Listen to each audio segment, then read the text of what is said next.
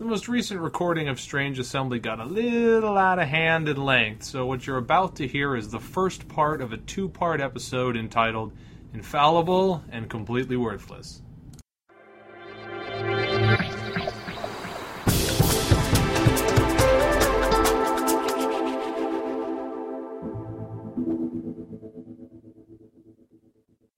Welcome to the 10th episode of Strange Assembly. I'm Chris Stevenson. Here with me today are Kevin Kennedy. Hi. Trevor Valentine. Yo. And Jay Earl. Hi. Thank God you didn't squeak. Our first topic today is going to be a look back at the Plague War. In our very first episode, we all did top 10 list of what cards we liked out of the Plague War. Don't worry, we're not doing that to you again. No. But we are going to kind of look back at the Plague War and see what cards there are that we missed on. Was there anything that we thought was going to be good? Was there anything? What was there that we thought was going to be good that wasn't really that good? What was there that ended up being really good that we missed? So is there anything right off the bat that jumps out at you guys that we didn't really think about right when the set came out? I didn't think Only Actions Speak turned out to be as much of a big deal as everybody made it out to be. I see it in very, very few decks, actually. It's more of kind of how it affects the players' mindsets than anything else. Yeah, I mean, I think Proper Deference more than Only Actions Speak has had more of an effect on how people play rather than actually showing up in decks and being played. And I think it's the fear of it, not the actual it's being played. Well, I think a lot of what we said about Proper Deference and Only Actions Speak was that they were important because of the effect that their mere existence would have. But I actually think that Only Actions Speak gets played more relevantly than Proper Deference. The only time I've seen Proper Deference in a deck is in an honor deck that's trying to use it against another honor deck that just goes to town. It seems like most of the time, if I'm playing an honor deck and I'm playing against the military deck, I don't care what Proper Deference. I know you're not playing it until it actually hits, and then you lose the game. Well, if you play like they don't, if you play like they have it, you're probably going to lose the game because you're not gaining honor fast enough. I know it's played in Battle Maidens a lot still. Yeah, -4/4s follow up with ranged attack with die. Yeah. I mean, Only Actions Speak, on the other hand, gets played in every Dishonor deck ever. And will get played in every Oni deck ever. It will get played in any Crab deck that's got their 7/4 skies. I mean, I guess I feel like I've seen that around in random decks more than I've seen Proper Deference. And you will get hit by it. I mean, there is no playing around Only Actions Speak. But it's not the monumental loss that people thought it was originally. It slows you down for a turn. It's nothing much. It doesn't even really slow you down for a turn. Well, a phase, right? A phase. Yeah. Even if you're playing it and shutting down, 3 or 4 honor gain, your opponent is still knocking 3 or 4 honor gain off of you, and it costs them nothing. I mean, it's certainly an effective thing. It's certainly good against honor. I mean, there aren't a lot of. I think most of the time an honor deck doesn't have tons of repeatable honor gain that are big. I mean, or if you have repeatable honor gain, it's like I have My Father's Shrine and Acrobat Troop out. Yeah. And so there's a limitation to how much damage it can do, except as an insurance policy. I'm attacking you. You're at 36. And now I know you're not going to cross. Well, the way it works out for me is that I only really see it in the big force decks like Crab and Oni, where it's a relevant battle action. Where it's relevant battle action for them. And when I'm up against a deck that's got a lot of people, most honor decks can shut down like the big unit decks. So it doesn't actually hurt that much matchup as much as I think people thought it expected it to. Because those are already good matchups for a lot of honor decks. Personally, I still think the nastiest uses in a Dishonor deck against a non-honor deck, shutting off your Oyo Sado. Yeah. I think that's the nastiest use of it. Yeah, it's yet another way that the Dishonor deck can make your your meta tiny useless. bit of meta, yeah. Which is funny, too, because I think a lot of times if you look back at what Dishonor players have said that, Yosei was just ridiculous, it's such a strong meta effect that it will destroy Dishonor, and it won't. It's so easy. I mean, It's so easily shut down. it's one of the things that seems to come up often with Dishonor. I mean, in Celestial and Samurai, when that's really been a functional deck type, is that, yeah, there's meta out there for it, but Scorpion has a really easy time running the counter meta. And then since there are only these handful of very narrow, very specific things you can do about Dishonor, it's easy for Dishonor to justify running their counter meta, whereas you have to decide whether or not to bother running your meta at all. Right. In Samurai, it was like Lesser Shrine. Shrine of the Sun. Yeah. The cancel events, too. Well, Darling of the Season, and then they'd run Shrine of the Sun or Forewarning to cancel your Darling of the Season. But yes, you had Lesser Shrine, which was bow to gain 2 honor if you have less than 10. So, Yoseido's just the superior version of Lesser Shrine. I don't think I really saw any decks running Lesser Shrine, or very many at all. It's because the lower honor clans would play them, and they still lose to Dishonor with them, so why bother? I don't know. But, see, on Plague War, now I remember talking highly of Blessed Herd when the set came out. Has that had as much of an impact? I guess part of it feels like, well, I haven't seen it that much, but... How many Unicorn decks? But, Unicorn has not been around much. It did make a difference for me in one of the matches I had at Gen Con. He got the good economy off of it, but he also actually used the battle action in one case and got enough force to take the province. So, but I just don't see very many Unicorn players most of the time. So, it's still a good card. It's exactly what they needed. So, not a lot to say. Yeah. Let's see. I know he wasn't a card that we talked about as the top 10. I don't think anybody, but I think a guy that I overestimated was Tagashi Kanishi. I remember when he go out, he's the Dragon Monk, 4 force for 7, but every turn he gives himself another fire token. So, it's effectively a 5 force for 7, and he could get bigger. And hasn't seen play at all. He just fell flat. I guess, part of it's it feels like the fire token cards have gotten worse as time goes on. They're still at a really middling power level as, inevitably, everything gets a little bit better as time goes on, and they just don't seem to have gone much of anywhere. Well, I think from a kind of a design perspective, that anything that gives you a permanent force bonus for free, they tend to want to tone it down. And the way the environment's been, you have all these cards that give you like these temporary force bonuses at battle because they're so much bigger, and you get the card draw for the tempo. Players tend to favor the ones that don't last as opposed to the ones that are more permanent, which would be more long-term investments. Just because the game tends to be much shorter right now. Well, it's because except for Breath of the Heavens, the fire token cards cost gold. I'm honestly, I'm not sure if, things like Fire Blossom, would that actually be a problematically strong card if it was free? What does Fire Blossom do? Plus two fire tokens, Balsam, power card with less force than you. Noting that monks are starting with 4 force. I mean, you're not starting with guys that are... Certainly it would be a good battle action. And do we have a clown in our party today? I didn't actually go into clown college, I'm sorry. That's a good card. Don't get me wrong, that's a good card. Is that too good? Is it good enough that it costs a gold? The thing is that the tokens, they're not attachments. They don't protect you from anything. It's true. It's just not the same as having, a 2 force. If you're paying 1 is largely the same as paying 2. 2 force follower with, if you had a follower that was, that had 2 force and you could equip it in battle or something like that, or even if you couldn't equip it in battle, and had a battle action, that seems like a much better investment for your money than...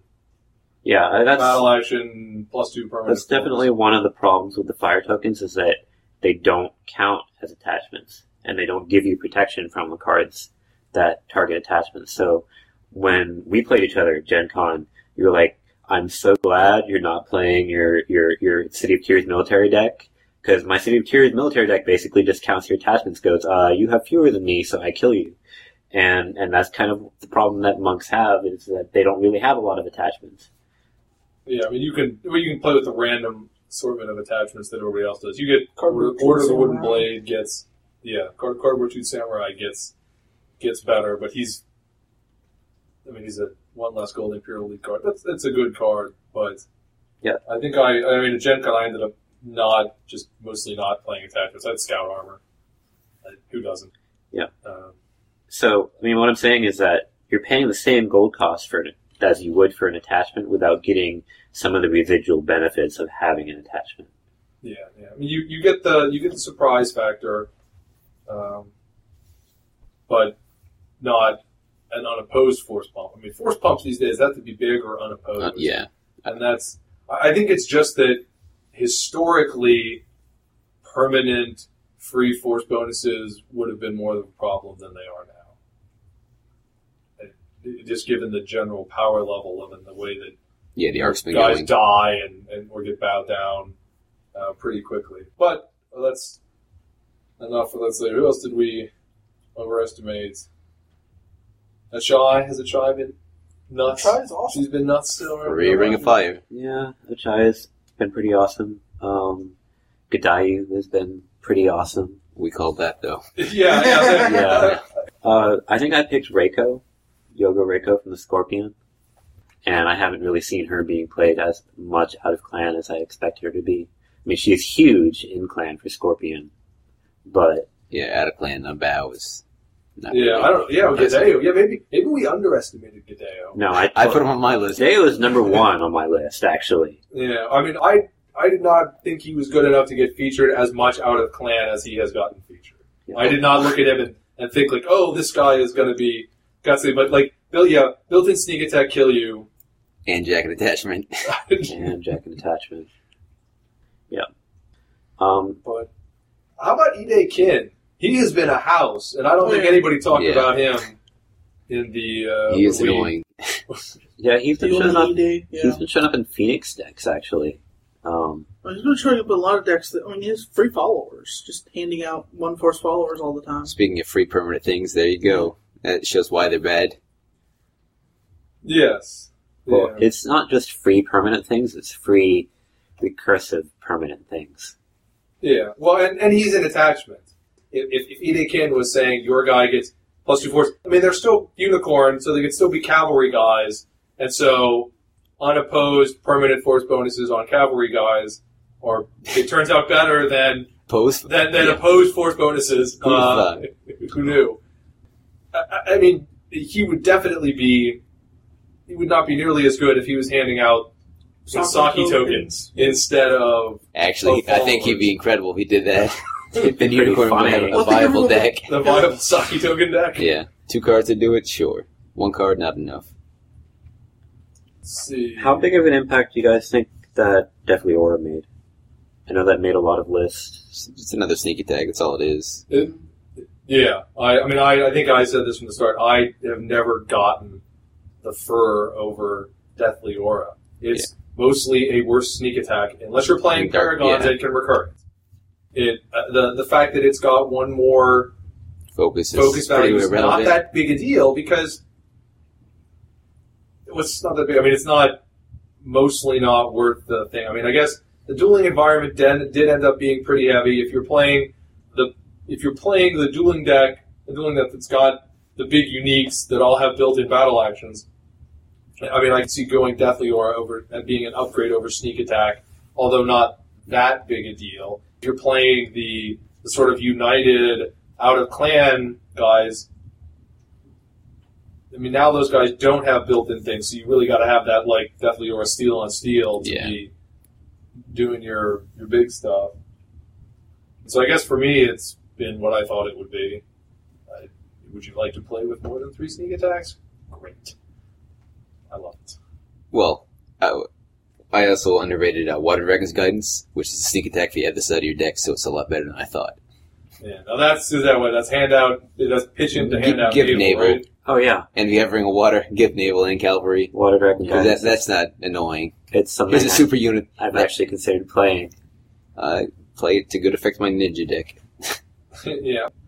which goes back to something I talked to Therese and Mark about, is that I think it's unfortunate that the initial batch of Celestials was not only so good, but mostly has such good static effects that people don't want to lose them to random other things showing up. Scorpion, oddly enough, is actually in a position, and I think to some extent Dragon as well. I mean, you're in a position where you're okay with pitching it. Yeah, Bayushi's Guidance.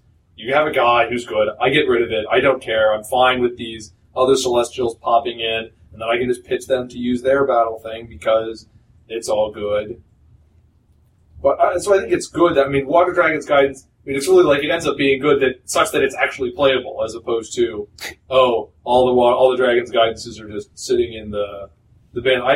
Has Fire Dragon's Guidance, I thought, had some potential. I haven't seen that around much. I feel like it should be played, but are people just too worried about losing the ridiculousness that is, Akoto's Guidance or Shiva's Guidance? Range 5 is just not that great. In my military crane deck, I play it and Water Dragon's Guidance, and it's pretty impressive. Because you can do 2 range 5s in a row. Well, I think 1 range 5, I mean, exactly. Not impressive. 1 range 5 is usually kill a guy, or kill a big follower. I mean, kill that Taoist archer, or, I mean, you're usually killing something. Even range 4 usually has something to kill. 4 is kind of the cutoff. If a ranged attack is only a ranged attack 3, that's just useless a lot of the time. I mean, there are games where you can kill stuff with ranged attack 3. They've got small followers, or they've got smaller guys. But if you play with a ranged attack 3, there are entire games where there is nothing to kill with your ranged attack. We were talking about going back to Kanishi and the viability of the fire token mechanics, is that something that lost is that I think that Breath of the Heavens used to be playable, and it's not anymore because it's just a ranged attack 3, and ranged attack 3 doesn't kill enough stuff. 2 consecutive range 5s though, it's good stuff. Yes, I kill your Taoist Archer and I kill you. I mean, you can't rely on. I mean, if the card was only playable when you had Ring of Fire out, you wouldn't play with it. But that's too comborific. But range 5, kill a guy out of your dynasty is not shabby. At a Sea-Watch Castle, it's amazingly easy to put it into play. The Ring of Fire. Well, yeah, I mean, you still have to get it and all that. With enough Shadows Talons, it's going to show up. that card is good out here. Did any of us put Shadows Talon in? I did, I think. Okay. It's pretty ridiculous. I think we all. I think it's one of these. This is ridiculous. The question is just whether or not. And we all knew it was going to be ridiculous in Crane because they have a built-in. It's pretty ridiculous in Crane. It's kind of hard to fit into anything else. Military Crane is scary, people. No one's going to believe you until you actually post it. I'm not going to post the deck. I'm going to beat people with the deck. It's much better that way. You're not going to beat people with the deck. You play Mantis. I can get bored enough. He's been hired, apparently, for Koku to play Crane at a tournament. Yeah, I thought that's right. You're going to a winner's choice. I might. Raise the offer. I was this close to going to Sacramento, too. I found a cheap flight, but I have a midterm that Monday. That seems like you need a lot of Koku to fly across the country. A little bit.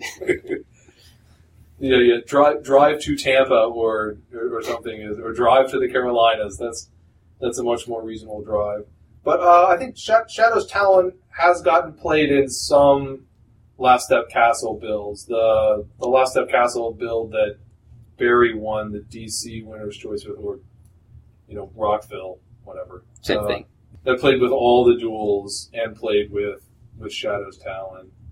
I'm not even sure. I don't know how much that caught on as the Last Step Castle build. I kept seeing lots of Test of Sincerities and more standard Last Step Castle stuff flying around at Gen Con. I don't know what you guys noticed. It was Gen pretty Con for the Last Step Castle. Pretty standard Last Step Castle build. We also missed an Inexorable Defeat. Oh yeah, I think none of us mentioned that. I actually got a text message from Kempe about Inexorable Defeat. He's like, that card is so awesome. It's alright. How did you miss that? It's good and better in some decks than others, but it's seeing a lot of play. We probably fixated too much on the Lose 2 honor. Yeah, didn't Justin put that on his list? Did he? I seem to recall somebody mentioning it. I think it came up because you put some ninja card on your list, and we're like, isn't that just a bad version of Inexorable Defeat? Could be. Yeah, Justin may have had it on his list. He's not here, that's what happens, we don't care. Oh, fair enough. Fair enough. Yeah, he would probably remember if he put it on his list, because he was also somebody like me who would come with notes for his list. He put a lot of effort into that. He had, like, actual reasons. He didn't just have his list with him, he had reasons. Wait, you guys written actually down. thought about these lists? I did. Okay, I missed that step. Some of us did. I came with notes. Trevor came with a stack of 10 cards, and did I insist that you put them in an order, and then you did, or you just refused to put them in an order? I put them in order. I shuffled. I agonized about the order of my list, honestly. Yeah, I think I kind of overlooked Inexorable Defeat because it's not something I would play because I play Phoenix. And we care about our honor requirements. Yeah, there are entire decks that just can't Yeah, play with things that say lose X on. But yeah, that should have been on somebody's list. It wasn't. And if it's not, we blame Justin now. So that was, Yeah, or it was on Justin's and we've forgotten because Justin's not here. What about Iron Gauntlet Brothers? It was on the list. Did enough of us get that out there? I don't remember I don't remember talking that up a bunch, and that I think has done reasonably. Has well it? in the, I was kind of wondering about that. Rising Sunblade just been Rising Sunblade has been the Uber attachment of choice. Yeah, that was I know I talked about Rising Sunblade. Yeah. Yeah. So, I mean, I haven't actually seen a lot of Iron Gauntlet Brothers. Like, most of the major dueling big guy builds have been running Rising Sunblade. Maybe I just played too much against Trevor. Yeah, Trevor. Did you even take it out? Now? No, I played. Okay, I played. I know I've run into it enough. Yeah, Trevor's got it in his deck, but that's actually the only deck I've seen it in, except for bad decks. And your deck is good. I disagree. I hate my deck. That's not the same thing as saying it's bad. You hate your deck because you're tired of playing giant followers, and you just apparently want to play Thunder. But hey, I can dig blowing things up. He blows stuff up with his current deck too. He just wants to blow them up differently. He wants to strike his foes down with lightning. And pyrotechnics. Pyrotechnics? That'd be awesome. Yar. And just rage it. No. Yar. I know. I like that. We totally need pyrotechnics. Yeah, they got rid of that. I think Mantis players now often get cranky if you refer to them as pirates. Which is kind of funny because not this one. Popular. No, this one, you don't. You don't. But there are, if you start talking about, how the Mantis are all pirates, there are not all who will you have a cover. Trevor is like, I'm going to take my cannon, I'm going to fill it with nails and silverware, I'm going to mess you up, son. We apparently now have ballistas, the new ships.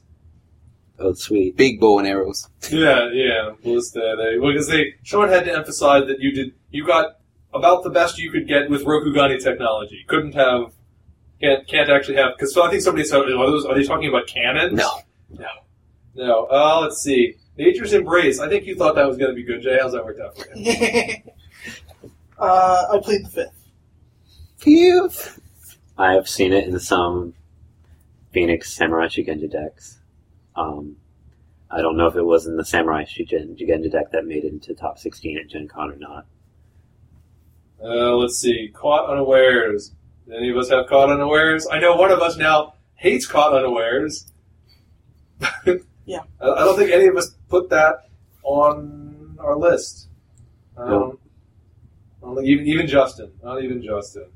Claw and Shell. Was I the only one who talked about Claw and Shell? I still think that's been a really good card. It has been a really good card. And I know you talked about it. I know it barely didn't make the cut on my list. So I'm going to go ahead and say it because I put Fanning Position on my list and I have not seen anything from Crane Scouts. I put that on my list mostly because I thought it was interesting. But Scouts aren't their military option. Yeah. Yeah, Crane Scouts are decent, but they can't be another honor deck is the big problem with them still. Well, my experience has been with Crane Scouts. I've been working on a Crane Scout build. Is that either I can be honor or I can be military. I can't do both. They can destroy some military, though. Yeah. So if you build it one way, it'll destroy military decks. If you build it another way, it'll destroy honor decks. There's no middle ground, though. You can't say the card's bad. I don't know how you'd want to make the card any better. I think it's just that the deck that it's been in. It's not a matter of it being a bad card. It just hasn't been relevant in the environment. And I wanted to beat you to the punch. Oh, well, I don't think you had to worry about that because I forgot about it. I forgot that was on your list. Sorry. But I think that's Switch. Honor military Switch seems to have inherently been a problematic thing to do. Yeah, it's not there yet. I know.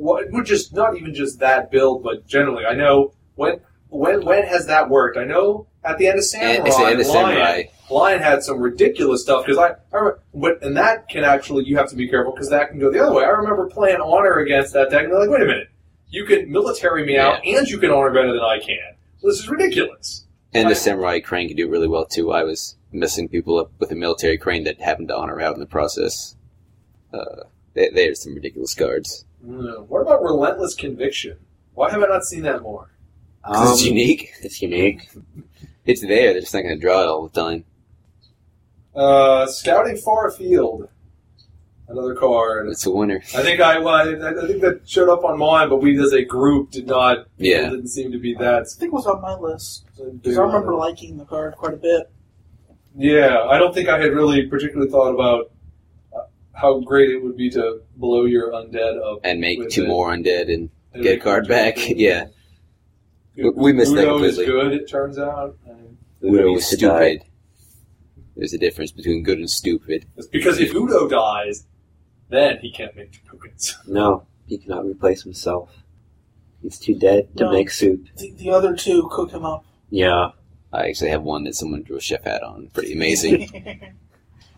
What about the Cost of Pride? I still really like it as a card, and I see people talking about it being around a lot, but I don't really seem to see it. Once Kensai, which means Empire at War, become viable, it's going to be amazing. Because every single Kensai is a guy who can be battle straightened with it. And it'll also protect them from being shot in the money, which is their major weakness. Because weapons don't protect you from being shot in the money. Followers do, but weapons don't. Yeah. And nor do spells. No. By the way. You just get clawed and shelled anyway. Yeah, we do. Yeah. Oh, darn. Your 6 gold cavalry naval. I've put all my spells on. What is there? You're not opposed. He's cavalry. Yeah. He doesn't get blown up until, like, the time you're trying to take the 3rd province. Still hurts. But then it's blown up, and it's not coming back. And I don't have those cards in my hand anymore. Yeah, you already killed somebody. Whatever the spell is that's on your guy, you already took a province with it, or killed a guy with it. So, wham. I mean, it's not like I load up my super unit, I attack, die. You can play Reinforce the Gates. That doesn't help when I attack. Shouldn't attack it now. You shouldn't be attacking. Yeah, I say that's what he plays Sneak. I never said it wasn't fair. I just said it wasn't fun for me on the receiving end. It's just not supposed to be. Now, what about the Strongholds? Fortress of the Forgotten has not gotten played at all, right? Whose clan stronghold is that? That's the Berserker boss. Oh, yeah. It has not materialized as a viable deck yet. Yeah. Now, I mean, Great Hall of Lion's done reasonably well, and people have been using Great Hall of Records. It seems like they don't really care that much which their box is still. Because they still go first. They're just so good. They still go first. The ability is okay. It could be used, yeah. I mean, I think Great Hall of the Records has been getting played slightly more than the other two. Maybe as much as Central Castle. Players who hate it. That's fine.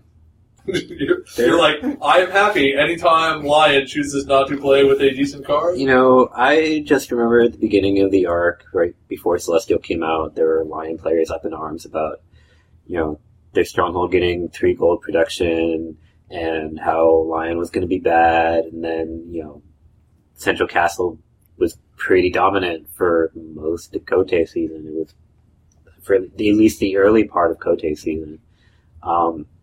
Design knows what it's doing with Lion. They've got that figured out. Yeah, the 3 gold thing is odd. It perpetually results in Lion players, not all Lion, but a certain chunk of Lion players complaining about how their economy is terrible, when actually their economy is amazing.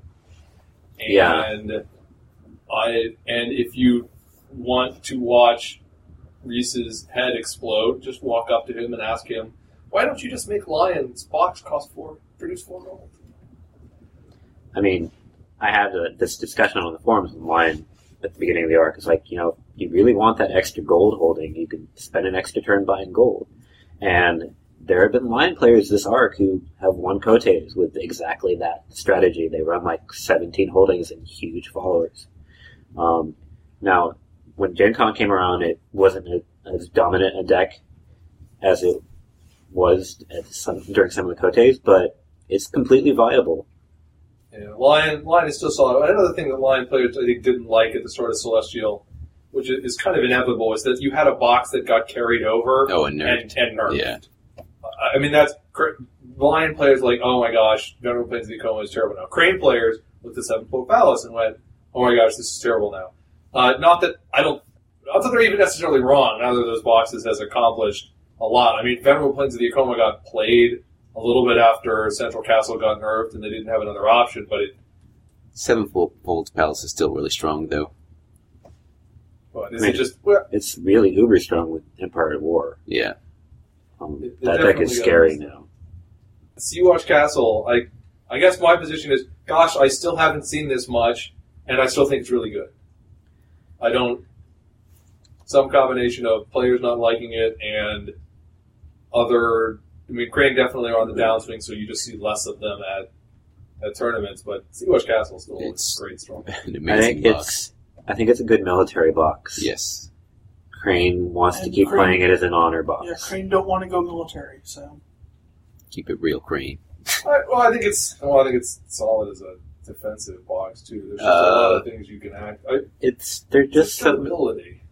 Really good ability. There are just so many military decks that are dueling right now. Yeah. That if you just stick with the Crane Duelist, then you end up staring down Tamago and Kuranada, and they're like, we have 5 key and also our Duelist. That's when you outforce them. Yes. Randomly adding Duelist onto your 4+ chi personality does make a functional difference. Even if your deck is not going to duel.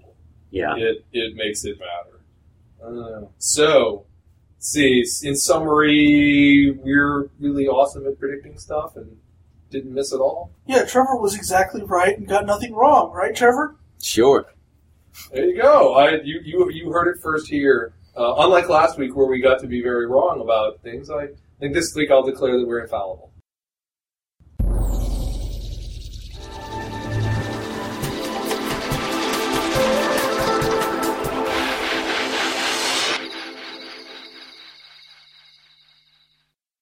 So, what's the deal with the Gasha Gifu? We go through the end of Samurai Edition, we kill off all the uber powerful characters, and then all of a sudden, the Phoenix Clan has some 600-year-old spirit who's supposed to be this really great, awesome, powerful Shugenja that everybody knows about and respects, but you've never heard of her ever. We're just that awesome. She's the little old lady of Doom. She likes to blow people's heads up in her free time. She's not that awesome, and it doesn't matter that you're not that awesome. She's a Nagasha.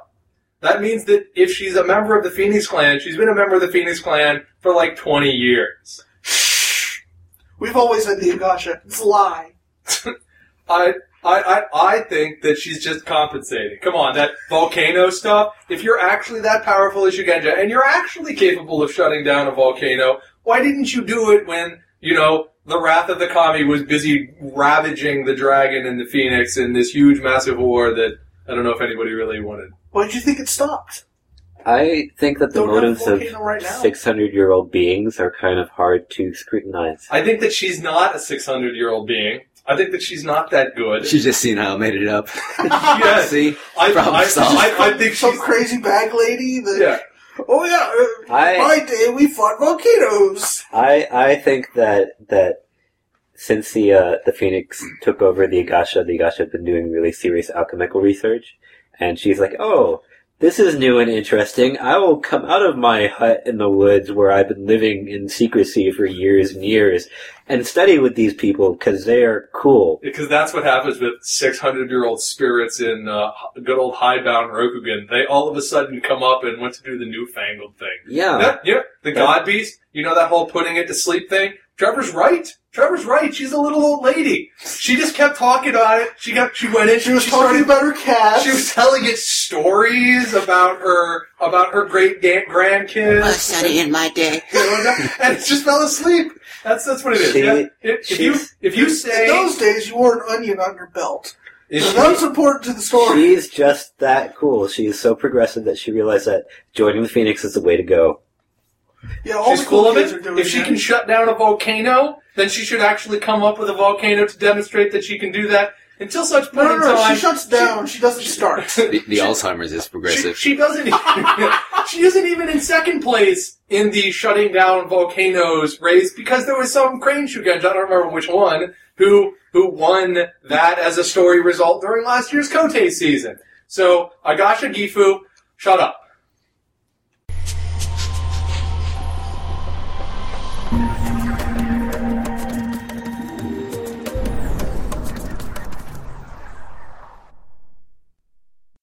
So let's talk a little bit about something that all L5R players should do on the first turn of their game, but don't do enough.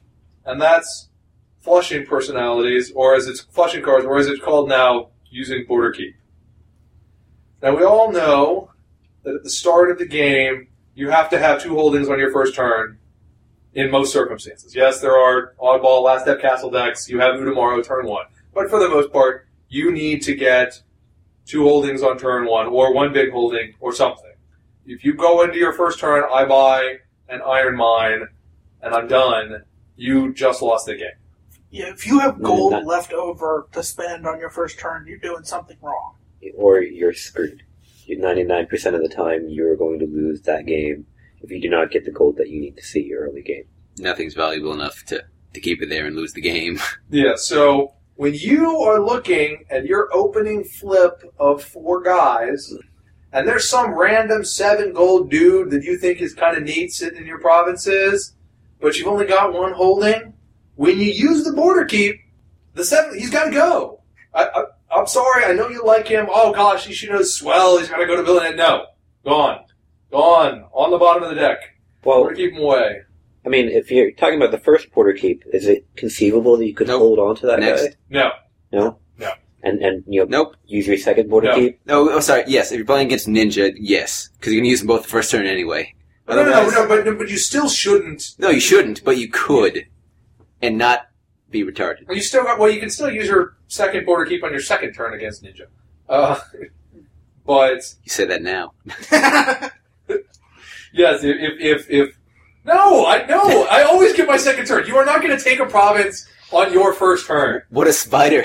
See, you're not thinking outside the box. Oh yeah, what if you're playing? Okay, but no, you shouldn't. I see people like first Border Keep. Okay, I'll keep this guy and flush 3. Oh, second Border Keep. I'll keep him again. I'm like, what? You're costing yourself chances to see the cards that you have to have. You have to get the holdings at the start. Alright, for me, if I see one guy that I want to keep, 1 holding my first turn, depending on the guy, like if it's Udo in a spider deck, No.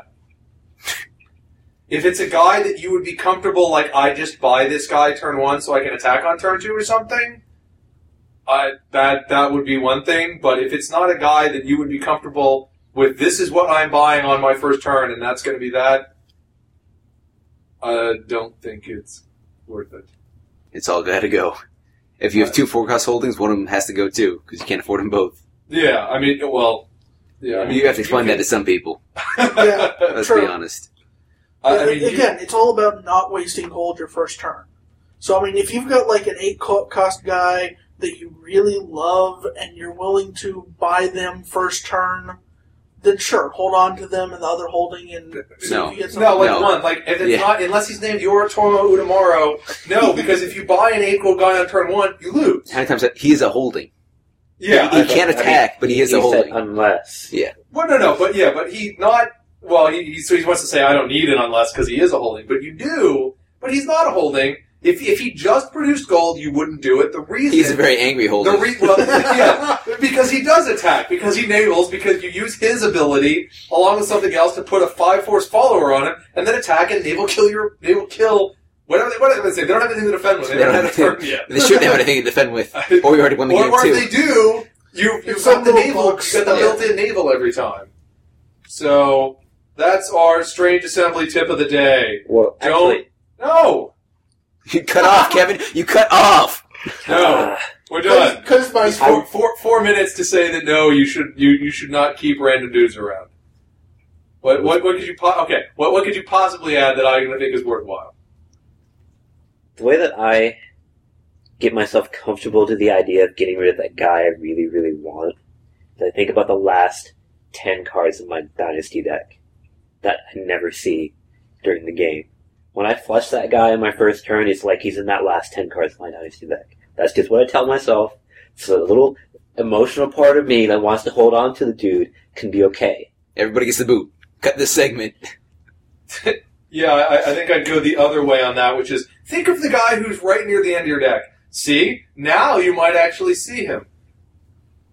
That works. I don't think either of those work, but still, just or to keep the guy away.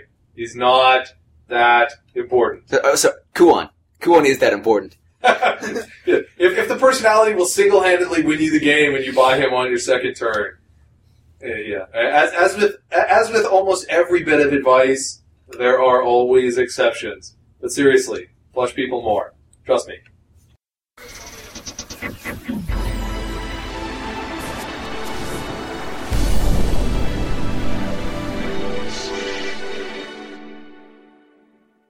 Now, something that came up recently with the Mantis's Temptation fiction was... What? Manti. Trevor's just being difficult. Ignore him. It's possessive, not plural.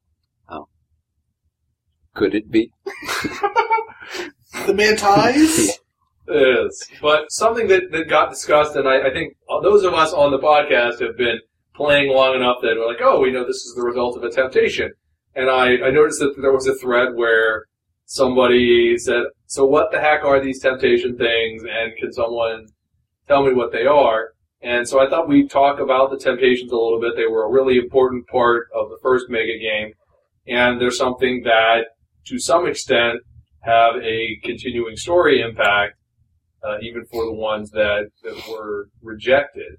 So, with apologies to people who played in Samurai Edition, the basics of the temptations were that in the Mega game, in the first Mega game, the Race for the Throne, everything was divided up into 7 legs.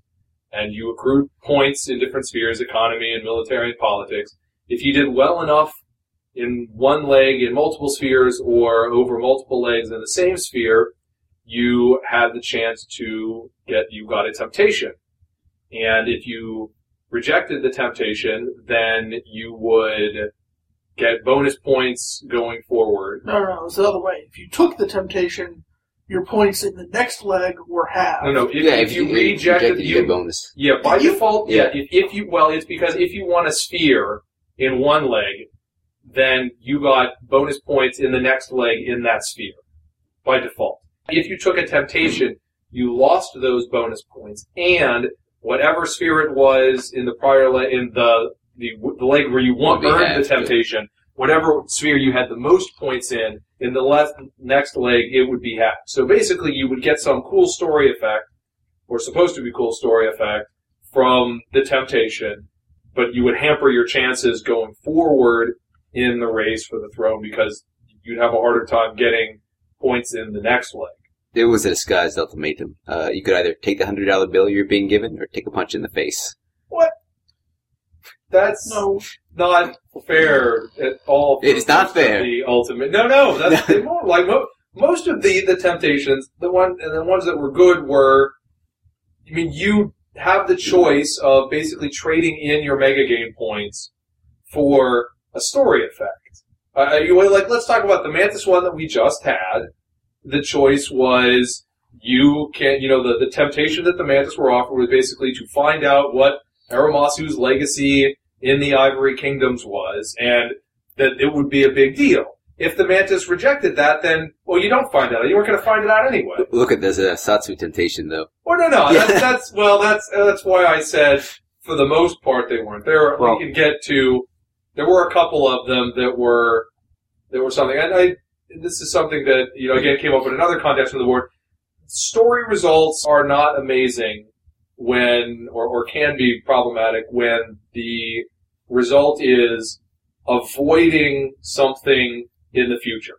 Like, there was something that was bad going to happen and now it won't, or something good was going to happen and they get denied that. Because it's especially bad because there are a couple of those temptations that were, you could avoid something bad in the future that we haven't told you about yet. Yeah, it sort of felt like, oh, we're going to punish you for getting this temptation by, if you don't take the temptation, we're going to hurt you. Yeah, or you feel like nothing has happened if you don't know it. The reason it came up on the forums was somebody said, well, nothing really happened to the spider because they got eliminated in the race. Rusty said, oh, you have no idea how much happened because of, all the plans for the spider that got thrown out the window. It was a huge deal, and they lost a lot. But to the players, you don't feel that much because you had no idea what the story team was going to do. It was some unspecified future thing that the story team hasn't and won't, and I'm not saying they should, but that they're not going to say what it was. And if they said what it was, they'd probably just annoy people who'd be like, oh, that would have been so cool. It's so lame that we didn't get that. You really, if you're going to have a prospective future thing avoided, I think it needs to be more concrete. For example, after the Khan failed to take over Toshi Ranbo, everybody knew that the Lion were going to go beat the living snot out of the Unicorn. Yeah, the Lion explicitly said, in 1 year, we're coming and kicking your ass. Yes, and we all knew it was going to happen. And we all knew the Unicorn were going to get crunched. At that point, a temptation result for the Unicorn that was, if you take this temptation, you actually beat back the Lion, and they fail to enact their revenge on you. That could have been good, because you're avoiding a future bad thing, but you're avoiding a future bad thing that everybody knows about, and that you know is coming. So at that point, it's very concrete and not that much different from, there's some bad thing going on right now, and we can put a stop to it. But a lot of the temptations came with cards too. Right? A lot of the temptations came with cards. Trevor, you're laughing about something? When I said, you take the $100 bill, I actually meant it. I sold my foil common and uncommon set from Samurai for a lot of money. Yeah. 2 weeks ago, I sold my extra Shrine to Yoritomo for a lot of money. Yeah. The very first temptations, which were for the Mantis and the crab, were the physical prize that you got was a foil common set, right? Which we didn't know at the time. The basis set. You spend $20 in the store for mystery shipping cost, and you get a freaking stack of every common and uncommon foil. That was the only way you could get them, and you could Kote prizes, I think. They're sent to some organizers. I know John had some extras for his Kote. Yeah, but that was much later. Yeah. You could sell them for real money, and there was no reason not to sell them for real money because they weren't play-wise any different. No. Most of the time, if you're a Mantis player and you get Yoritomo's Island, Yoritomo's Shrine, whatever. Shrine to money. Good card. Maybe you could sell it for money, but you probably want to play it unless you have multiple subscriptions, in which case you get multiple of them. Even the item sets, the Crab and Dragon got those, and those were sold for a ridiculous amount of money too. They did. Yeah, and they were all amazingly playable. Didn't I actually buy some of the Dragon items from you? I don't. Oh, did you? I don't remember. Yeah, that was me. Okay. I know I had more than one set of them. For a long time, I didn't have the Crab one, and I'm sitting there thinking, did I end up having to trade? Did I trade the Dragon set for the Crab set? I think the Dragon set was relatively more available because there were more people with Dragon Imperial Assembly memberships or something. Didn't one of the things just put a ring to play too? Yes. They were ridiculously playable. Yeah, well, I thought it dug through your deck and put a ring in your hand. That's the one I wanted. Oh, life's tough. Yeah, it's awful. 6 gold plus 4 4s? Yeah, minimum key of 5. Yes, wow. Clan Swordish sort of sort of items. I remember it was because one of the competitions during the race for the throne for the Spirit Sphere was buying Imperial Herald memberships, and Dragon was one of the clans that was competing in that. So there were a lot of Dragon players who had multiple Imperial Herald memberships, and so I think that's why more of the Dragon Temptation items got out there. But I guess for people who, again, who weren't playing them, kind of a rundown of the Temptations might be good. The first set of Temptations was Crab to rediscover the lost Haruma techniques, and then to get the set of foil commons. That was accepted. The Mantis got to save the Fox, the minor clan of the Fox, from destruction, and get the Kitsune as a minor family. I think, Trevor, you haven't seemed like a big fan of that. I know some Mantis players weren't, because they're like, oh, well, we don't like being put in a position where we have to lose some points or let the Fox die. Yeah. I mean, I'm glad we have them, but they were fine on their own, I think. Yeah, the Crab, let's see, in Leg 2, the Crab got a second Temptation, which was to reclaim the Tower of Fear, which was a tower that was part of the Carpenter Wall with the Shadowlands that had been taken by the Shadowlands, and they were able to take it back. Although, now that I think about it, look what happened. Lost it again, I guess. Well, now the Shadowlands. And they got the sediment, the newly discovered set of ancestral items that we were just talking about. Dragon was something that Jay mentioned earlier, and the Dragon Lake 2 Temptation was probably the most controversial of the Temptations, and it was that there's this impending doom that's coming for Togashi Satsu and the Togashi monks, and if you take the Temptation, you'll have a chance to avert it. And I remember that time a lot. I mean, there were a lot of Dragon players who were scared to death of that. They're like, oh my god, they're going to kill our clan champion, they're going to kill all the Togashi, we have to take the Temptation. It is kind of ominous when you read it. And a lot of people did not like that was a Temptation. And I think it's something that happens sometimes where the story team knows what they're playing. Yeah. And there are certain things that are very clear to the story team, and I think that the story team felt that that they had kind of made it clear that there was something bad coming for Togashi even before this, but none of the players really had got that, and I don't know how much it would have mattered if they had. But it's even weirder when you compare it to the Mantis one from the same leg, which is the opposite, because you want to take yours no matter what, and the Mantis one, that leg was get a ship. The Deathless. The Dragon did take that one. The Mantis, and again, it was all of these for the Leg 2 were an exclusive set of ancestral items. The Mantis one was to discover the wreckage of Garen Hawthorne, or whatever his name is, Garen's fleets, to get a bunch of Gaijin naval technology and improve it on their fleet. And that was, I don't think that was as lackluster as some Mantis players said it, but that's because there were some Mantis players who said that this is literally nothing. We gain nothing from this. We already have all this technology, which isn't accurate. But it was still not at all an exciting Temptation because the Mantis already have an extreme level of dominance on the seas and the best technology. And why? We already have boats. The fourth one was actually another, if we set aside any question of ultimatums on Temptations, what I thought was probably the Temptation that fell flat the most was the one for the Scorpion for Leg 2, which was they would take vengeance against Saruchi for him betraying the Scorpion. And that was refused. And the reason I think it was kind of lame, because of course Saruchi didn't really betray the Scorpion. They thought he wasn't Scorpionish enough, so they betrayed him, and he survived. And that's the total betrayal of the Scorpions. Right, towards the Scorpion is to not survival die is the worst form of betrayal. Not die when we try to screw you over. That was a line historian rewriting history again. I hear they do that. They do that, yes. The Akoma historians are effective at being able to rewrite history because they are considered so because they're liars. approachable. Liars. We can call it like it is. Come get it, lion. Come get it. History is written by the victors. They're usually not the victors. Yeah.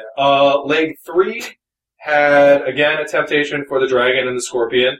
The Dragon were given the temptation of going north, killing the Dark Oracle of Fire from each side, seizing a bunch of land, and getting a new stronghold. That was rejected. We'll get into the consequences of refusal later. I think it's called the War of Dark Fire. Or the last 2 years. We can go there, too. Yeah. The Scorpion were given the chance to reincarnate Bayushi Shoju, who was previously stuck being a Gaki, and the new stronghold. They accepted that. And got an amazing story out of it, too. Yes. They got a good story. Now, of course, many Scorpion players will point out that if they had just refused one of the temptations that they accepted, then they would have won. And if Dragon had accepted one more temptation, then the Scorpion would have won. But they didn't. They should have rejected their last temptation. That's the Seems like an important moral lesson to me. Yeah. Don't mess with Kolon. Yeah. That was an aspect, yes, of the Scorpion's. See, leg 4, the lion and the spider got a temptation. The lion's temptation was that an ancestor, they would get there, Matsu or somebody would come back down, give them the ancestral sword of the lion back, and they'd get that as an item. They rejected that, and they would get the sword as an item card.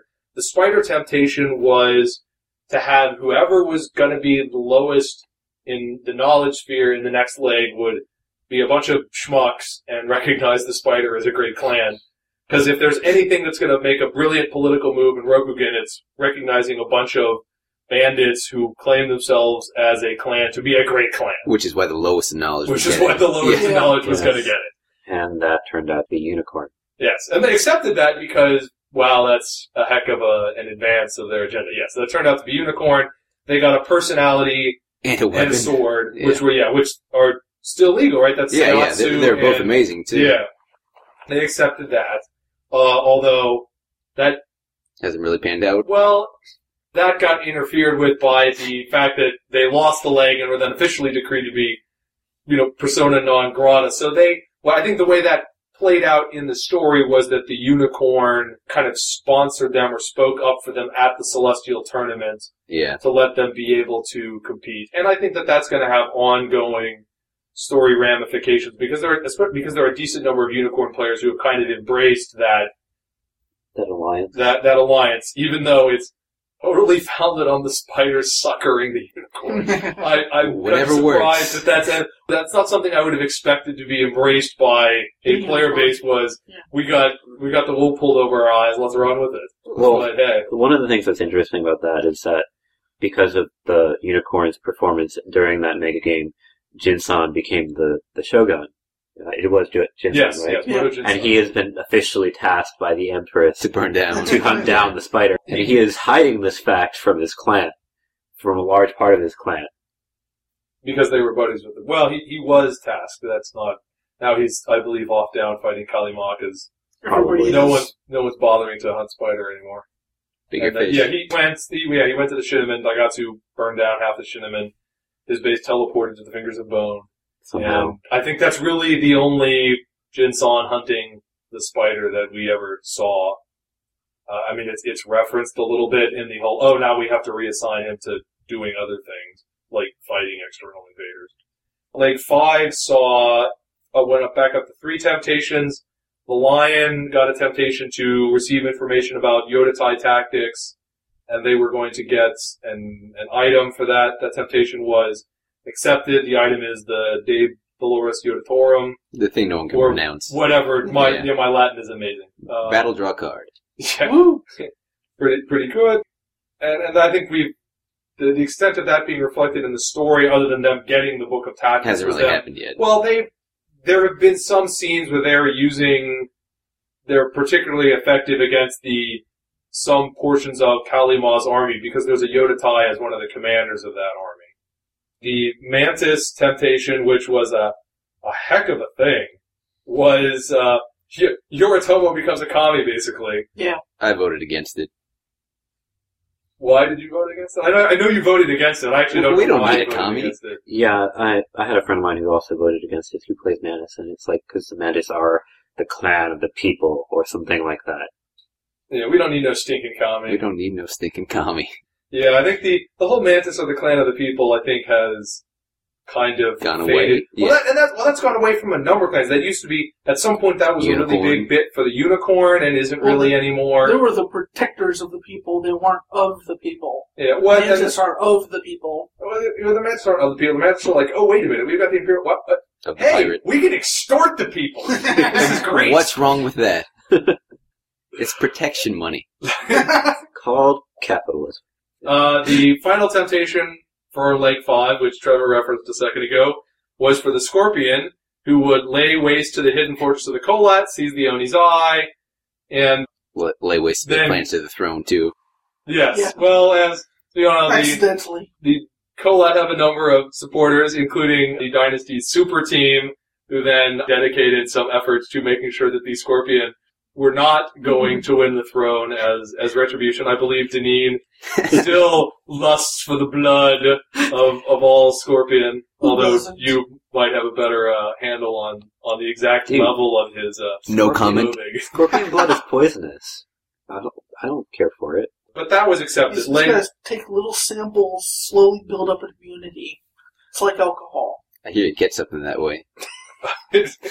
Leg 6, the temptations were the one that was just resolved, or heck, maybe it's just only She starting just to started, be yeah. resolved, which was the Mantis were to discover the lost legacy of Aramasu, and these ones did not come with, the Leg 6 ones did not come No, with no physical cards. stuff, right? Because they're And such the- amazing story prizes. Well, the Dragon one, which was probably the best Dragon temptation, what was the best Dragon temptation? What was it? It was the best Dragon temptation, which Dragon also turned down, thankfully, because if we had accepted it, we would have lost. Because they wanted to win the race. Yes. Yeah. Which was to have Mirumoto Hijatsu, who is a very popular Dragon character who, until very recently, had only shown up in the RPG, but as this kind of uber duelist for the Dragon clan, and the temptation prize was for him to beat Noritoshi, the Crane, this generation's Crane uber duelist, in a duel. And Which- a non-lethal duel. Yeah, well, non-lethal, yeah. Didn't he have a card in Samurai? No. Hojatsu? No. No. No? No, you're thinking of Dawn of the Empire. Yes, the original. Yeah, this is- the original Mirumoto Hijatsu was the adopted son of Mirumoto, the founder of the Mirumoto family. He was printed in Dawn of the Empire and was legal in Samurai Edition. This Mirumoto Hijatsu is Lotus. a new guy. Oh well. Okay, whatever. Yes, loaded. No, because Yeah. that's right. It was printed at the end of Diamond because there was the whole deal about Kakita needing to get changed to not Yeah. be broken beyond, even more broken in the new Lotus dueling system. But yeah, this Mirumoto Hijatsu was a guy who was so good at dueling that for his Genpuku he had the gumption to choose as his name this really ancient uber duelist of the dragon. So that's a character that's been hanging around, and that I think was a very good temptation because it was something that Dragon players really would have liked, but it was also not any kind of something bad happens. It was just, you don't take it, then this never happens. What if it's Nortoshi's other eye? How amazing would that be? Not at all. We really need a blind. Noritoshi We needs already had we a already had blind one, duel. yeah. Yes. So therefore, No. we don't need another one. Noritoshi needs his eye so he can hunt down Jimin. Good luck with that. I'm so looking forward to Noritoshi potentially killing Jimin. Noritoshi doesn't hunt down Jimin. Noritoshi goes into somewhere and says, you know what? That Jimin's a schmuck. Anybody here want to disagree with me? And they're like, what? No, I'm sorry. I didn't hear anything. What was that? I think I have to leave now. One of the artifacts of the Iijutsu system of settling disputes is that if you're really good at Iijutsu, people won't disagree with you. It's funny how that works. But something that we got into before, and sort of the remaining ramifications of the temptations, was that there was something attached in there, and I can't even find what the exact language of, but that for the temptations, that this was sort of your one shot for this to happen.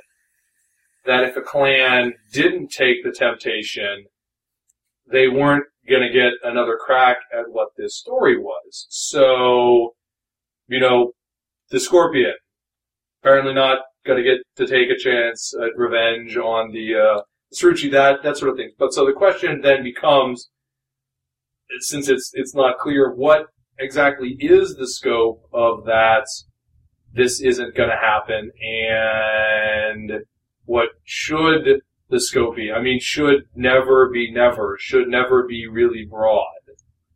And personally, I think that never shouldn't be never. I mean, things like the lion with the ancestral sword. So the lion never, under any circumstances, be able to get their ancestral sword. Sounds good to me. But should the story team be closed off from telling that story in the future? I mean, if that happens 5 years from now, I don't think you've taken anything away from the Temptation.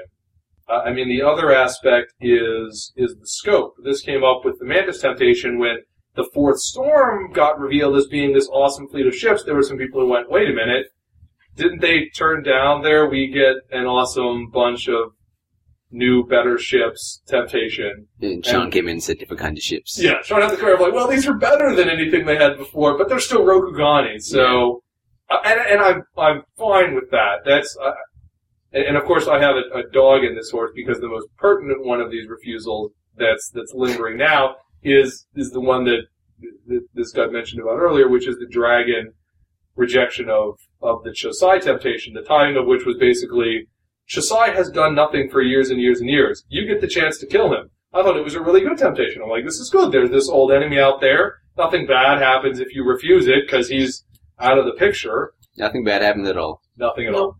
Yeah, so we passed up that chance. Chosai started being active like a week later.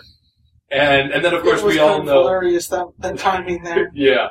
And like it was planned. Yeah. Yes. Almost like it was planned. And so that's the thing, yeah. I mean, when you look back and you're like, so you knew... Yeah. When you handed out this temptation... You just wouldn't tell. Yeah. You can't spoil everything. And so that's an interesting... I don't even mind the whole Chosai wreaked a bunch of havoc because, hey, at least something happened. That I don't have a problem with that storyline overall, but the question is then, what happens going forward? What is the scope of... I'm sure there are people out there who would say, oh, no, the Dragon are never, under any circumstances, allowed to kill Chosai. They've given up the chance. He has now got immune to Dragon Clan. It's going to be Misahiko. Yeah, it's Misahiko's job. Never's a very long time. Yeah. Oddly enough, I have an entirely different take on that. What a shock. Where it's like, okay, no, yes, we gave up the chance to preemptively kill him off before any of this ever started. Now... 5-finger strike of death. Yeah. It doesn't matter if you guys can or can't kill Chosai. It's Misahiko's job. Yeah, it's officially his job now. Yeah. He's going to use judgment. He's going to go in the mountain. He's going to cut the mountain in half. Kill Chosai in the process. See, in other circumstances, I might think that would be an interesting story, but you've got a character whose primary history is, oh, that's right, I was the founder of this Dragon Clan family, and the Dragon Clan has been tasked, like, the Dragon Clan's job in this war is mostly to be off-screen fighting Chosai, while you've got the big military clans doing their things down on the southern border. You've got the Crane sponsoring these contests. You've got the Mantis hanging out in the Ivory Kingdoms. You've got the Phoenix doing investigations into Kalima.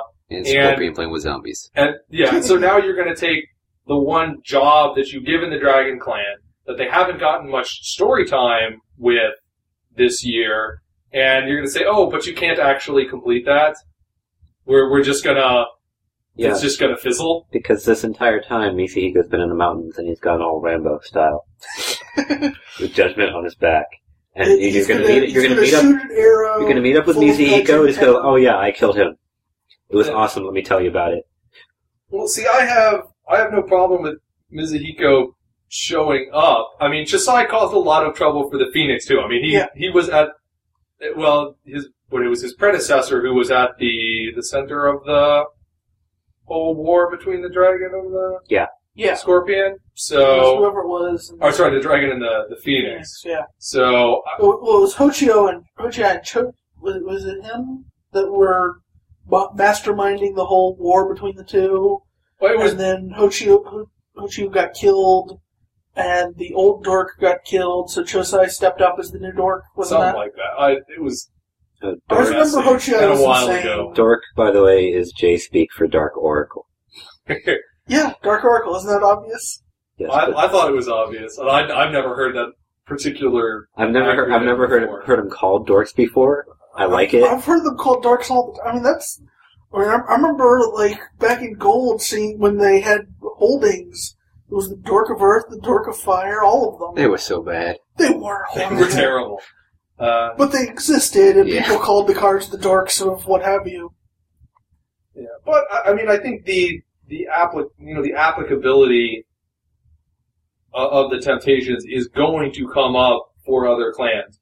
Do the Scorpion never get another crack at Sarushi? Or is the Sarushi destined to win every Scorpion versus Sarushi story that comes up because the Scorpion can never be allowed to take revenge because they took that prize? Like I mentioned a second ago, I know you like it, the idea, Trevor, but yes, can the Lion never recover their ancestral sword even if the story team decides that they want to have the ancestral swords come back as part of some future story?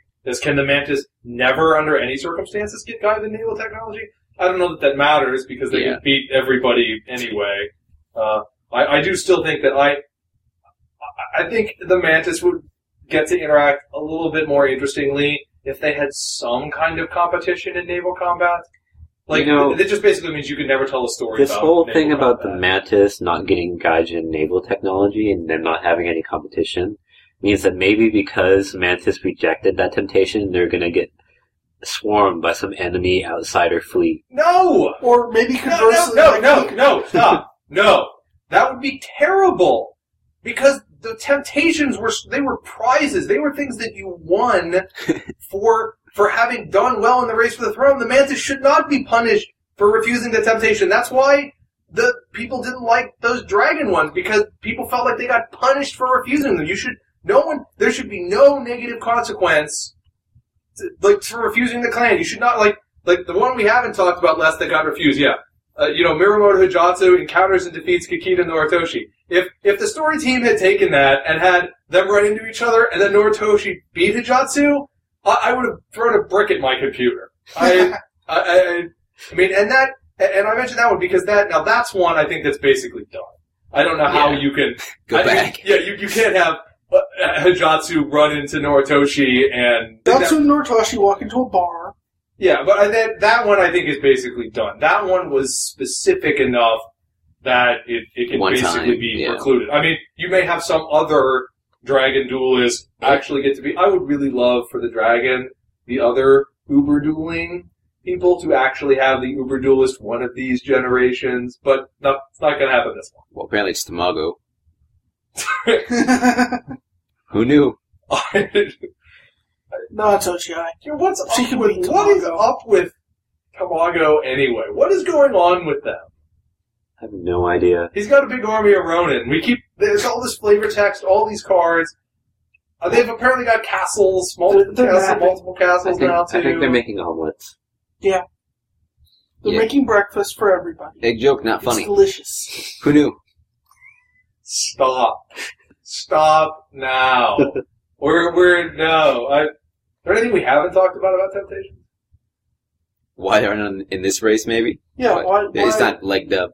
I don't know how you can implement the current them mechanics into of them are Yeah. much harder to implement. But Here's the temptation for this race that I want to see and won't. It's the end of the race. Rest of the Empire.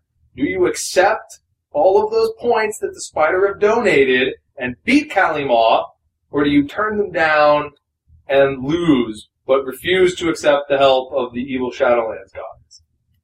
That would be an interesting choice. I know you're like, win-win. Yep. I reject it. You're like, I want them to lose anyway. But I always thought that was one of the better moments for that sort of position was in one of the Genpuku Gang fictions where they all go out into the Shadowlands and they run into Kalima, basically, or an avatar of her or whatever, and they're like, oh my god, we're gonna die, and the Spider Shigen just like, oh, screw this, I'm gonna start using my Maho blood magic to get us out of this, and the Crab's like, no. And he just clubs her in the head, dead, because he'd rather die than do that. And that is a choice that seems to so obviously be there with how this mega game develops, and it's a choice that has not been available. Other than that, I don't know what you could have for a temptation. Well, in a similar vein, you could have some temptations that are like, okay, I don't know, Scorpion, you need like 8 points to not die horribly, to not be an utter failure, to make it up to just costly victory. You can have your 8 points, or you can have this really awesome story prize.